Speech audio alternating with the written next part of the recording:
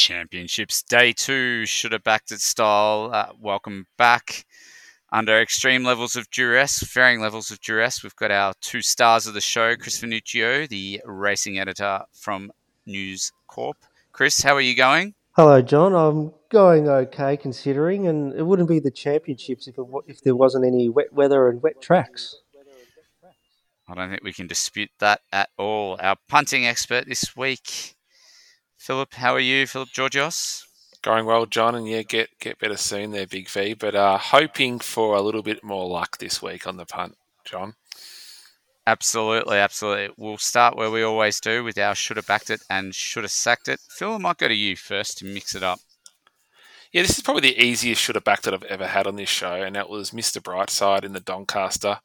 I'm not actually sure why I didn't want to get on Mr. Brightside. It had all the form, obviously the All-Star Mile, had won the race last year, looked pretty well in on the weights, and yeah, won it again and didn't win it convincingly, but yeah, I was pretty disappointed to miss out on Mr. Brightside, given it was probably a pretty obvious pick in the end, but hindsight is wonderful, as we all know. I should have sacked it. I'll go to Pericles in the Derby. Once the rain hit, and we'll talk about this later, this was definitely a watch race. And I went in with very low confidence, and that low confidence was justified. It just never got into the race and probably just should have stayed out of that one. And Chris, you should have backed it and should have sacked Well, it. I'm going to go all the way to Perth for my should have backed it with Amelia's Jewel. I thought that, in hindsight, that was a pretty easy get out, which I needed, and I probably should have jumped on because my should have sacked it. I'm going to make Opal Ridge in the last race at Randwick. I think with the way that the track was playing, it was very hard to make up ground, and Opal Ridge looked poisonous at the odds. Now, it was a stacked, loaded card at Randwick last weekend, so we'll focus our attention there, Roma Cup aside. One by one, we'll start with the what you gents called the biggest race of the weekend, the TJ Smith, the Group 1 weight for age race over 1,200 metres. Won from the back by I Wish I Win. I'll get your respective thoughts. We'll start with you, Phil. I'm glad you threw to me first, John, because this is the only race I backed a winner in the whole weekend. So I'm glad we've started with the TJ. And yeah, I Wish I Win. What a win by I Wish I Win. It's come from gone past Giga Kick, which was a early week favourite, and just a startling burst of speed, particularly in the conditions. And not many horses were winning from the back, let alone where it was sitting in the running. And I just can't imagine what it would have done if it was a good track, because that was just about as good a win as you've seen. And the connections have made the point in the past that it doesn't really handle the wet well. I think it can handle all conditions if it could handle Randwick last week. So fantastic run. Obviously, Giga Kick ran really well for second there, and a few people potted Nature Strip, but I thought that was a pretty gallant effort on pace and finishing fourth there in the TJ. When I was with Giga Kick in the TJ Smith, and I thought he had that race won. I Wish I Win. I rate him highly. I was on him in the Newmarket, but yeah, the info I'd been getting was that wet track would be a risk for him, and I was just stunned by how he won, particularly on that track, because I think the track was heavier than what we thought it was. It was definitely a heavy 10, even maybe worse. Now, Chris, in the case of those two horses you mentioned there, Giga Kick and I Wish I Win, they're both geldings, which means we should get them for a while. Are you looking forward to some weight for age battles between those horses in years to come?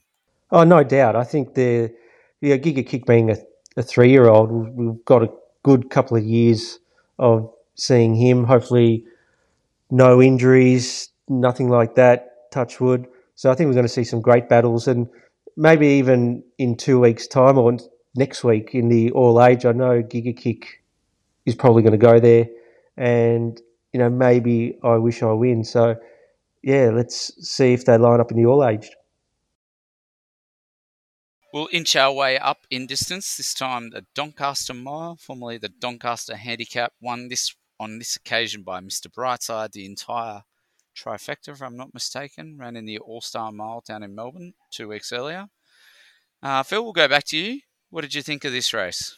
Well, it was another win for the Victorians, which was a great thing. But yeah, I mean, I mentioned Mr. Brightside was the obvious in my should have backed it, so I won't dwell on that point. But I think this is a race where you really maybe saw the conditions play out a little bit as well, John. I think if you look past Mr. Brightside, uh, you could get any odds. The horses that kind of finished second through sixth, and there were other horses in it like Fangirl who just didn't handle the conditions.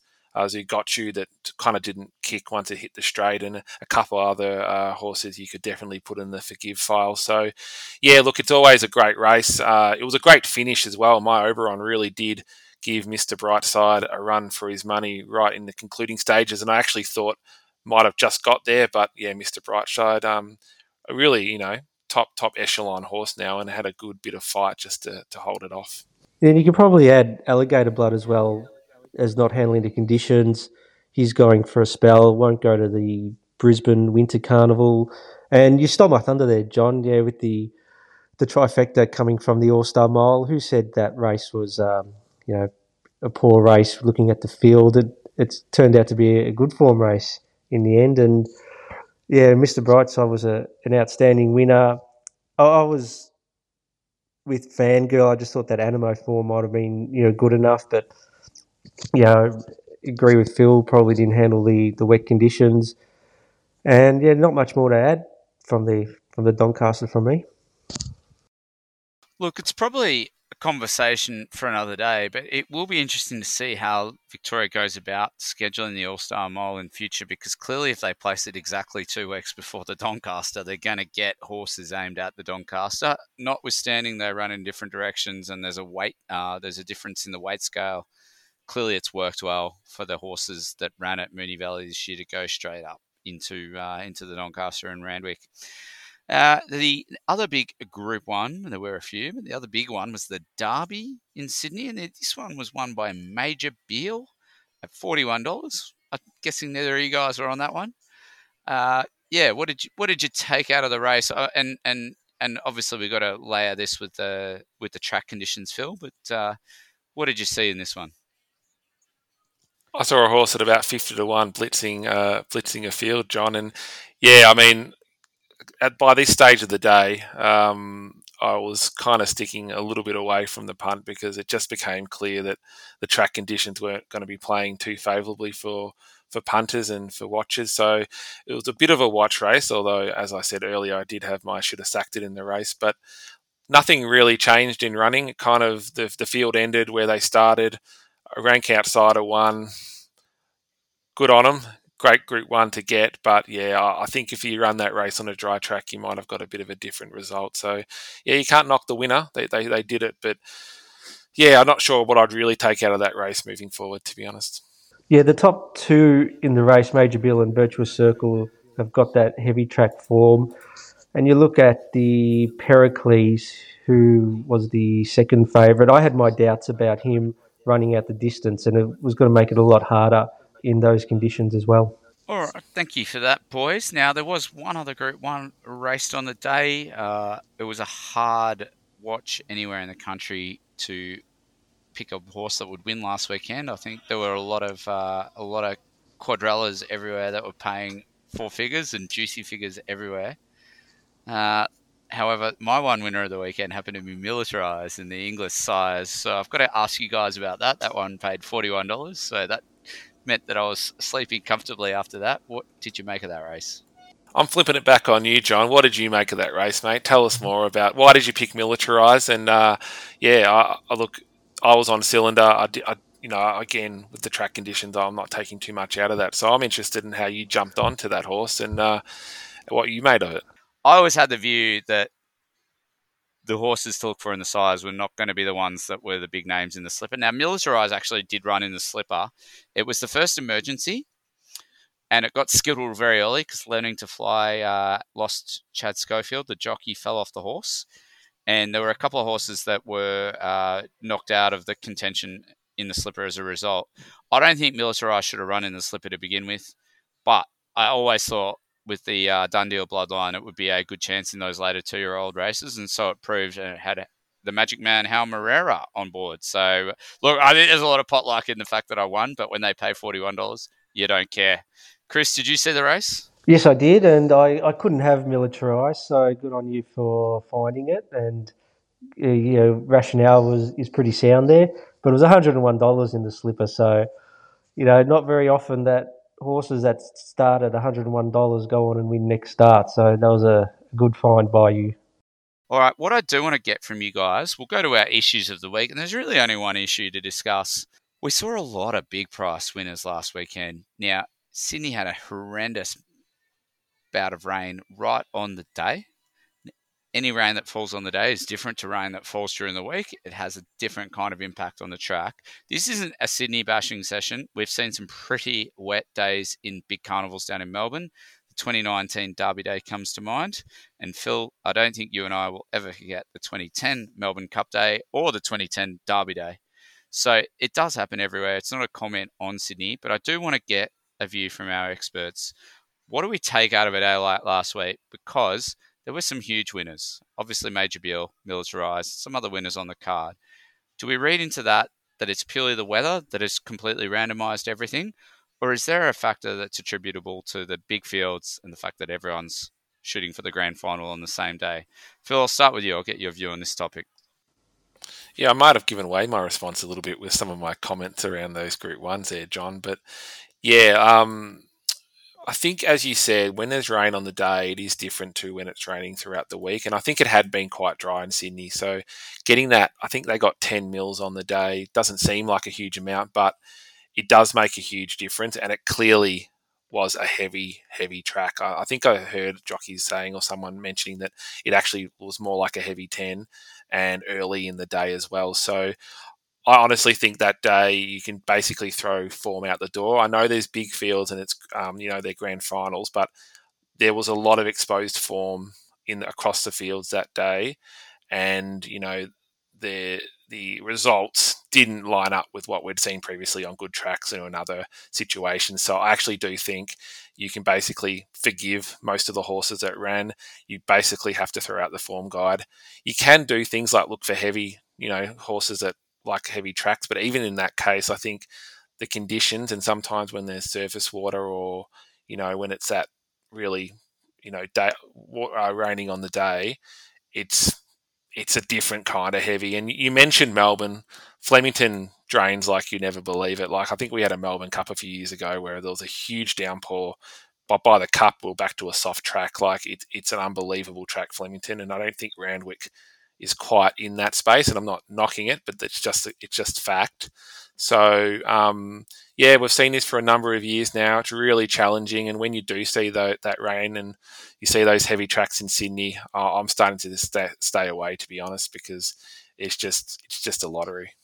I think there was also a bit of surprise by what the track rating was at the start of the day before the rain started to hit. I think it was a bit wetter than what they thought it should have been, and whether the track was watered during the week, and if it was, you run that risk when you do get rain on the day that the track is wetter than what it could have been. So instead of racing on a soft, you're in the heavy range, and that has an impact on what the track conditions are.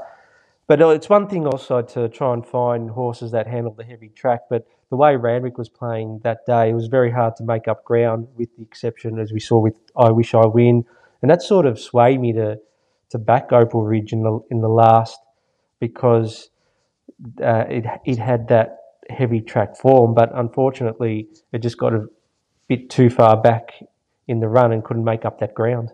Look at the true bog trackers like your Stockmans and your Shelby 66s. I know not necessarily in their right class in some circumstances there, but they weren't getting through it as well as you'd expect either. So I think it was a really challenging one, John. Well, we'll look ahead to Championships Day 2. I will get your view first up, boys. Just to me, doesn't quite feel like the same calibre we had on Day 1. I'll get a comment from each of you on that, and then I'll get you to tell us your tips for the Queen Elizabeth and any of the other Group 1s that jump out at you. Phil, we'll start with you. Yeah, I think that's probably right, John. I think the day one of the championships probably has a little bit more appeal for me. I think with the TJ and the Doncaster in particular, but we do have the Queen Elizabeth. coming up on Saturday, and we've got a fantastic, what's built anyway as a 2-horse race into that with Anamoe and Dubai Honour going head to head there. So I think it'll still be a fantastic day. And we've got a really good support card around those Group 1s as well. But yeah, it just drops off slightly for me on the second day of the championships. I'll go through quickly some of my thoughts around some the main races there. In the Queen Elizabeth, I've been tossing up who I like. I mean, it's hard to go against Anamoe, but the win of Dubai Honour and how it beat some of those horses that Anamoe has been just getting over the line against has me leaning towards it in that race. I would love to see Anamoe win though, so I won't be at all disappointed if that's the case. But at this stage, Dubai Honour, I think, is the pick of those two.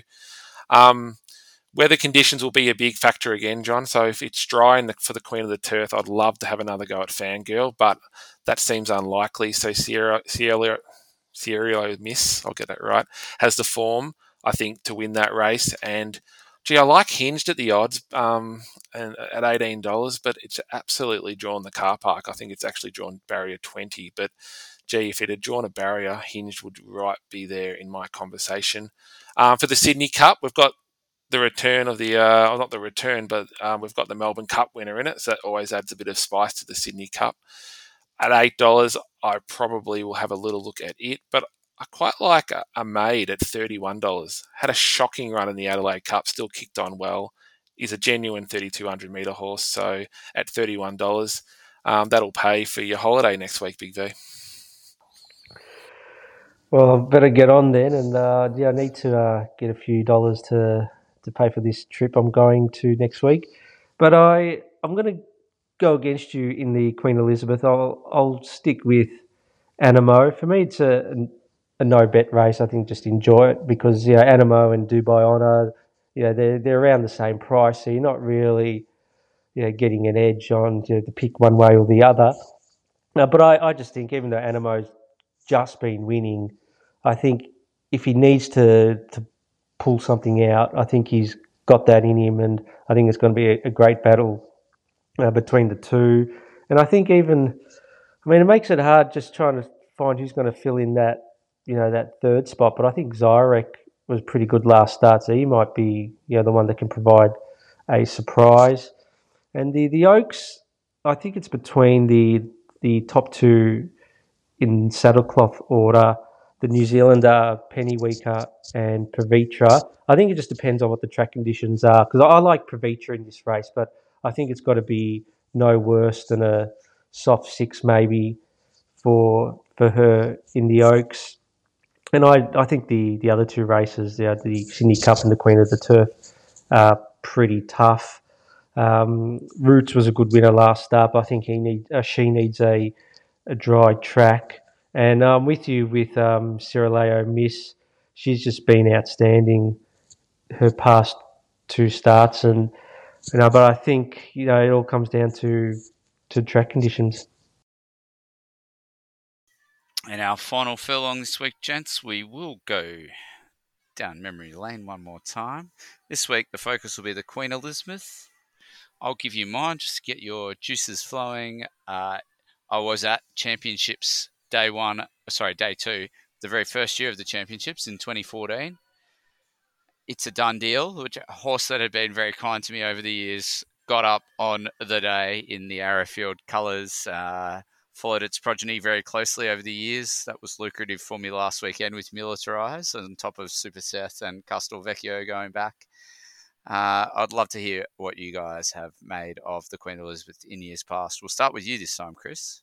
Well, I remember Lucia Valentina's win in 2016, and to come from last, she just made the opposition look like they were just walking. The way she just got that gap and just zipped right through and won pretty convincingly. So I thought that was just an outstanding win. There's plenty to choose from when it comes to the Queen Elizabeth. Even in recent times, we saw Winks do it 3 times in a row, and a day versus Very Elegant in recent times. But I'm going back to 2004. So Lonhro was one of my favourite horses of all time, and certainly was at the time.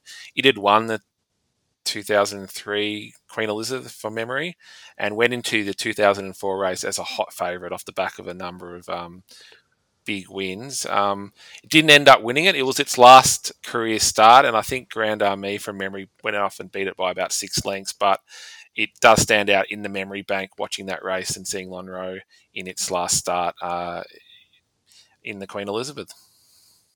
Gentlemen, once again, thank you for joining us this week. Next week will be a special episode. We'll wrap up the Randwick Carnival with the All-Age Stakes and the Champagne Stakes. And I think it might be quokka time over in the West. Until then, what do we say, Phil? Good luck on the punt and gamble responsibly.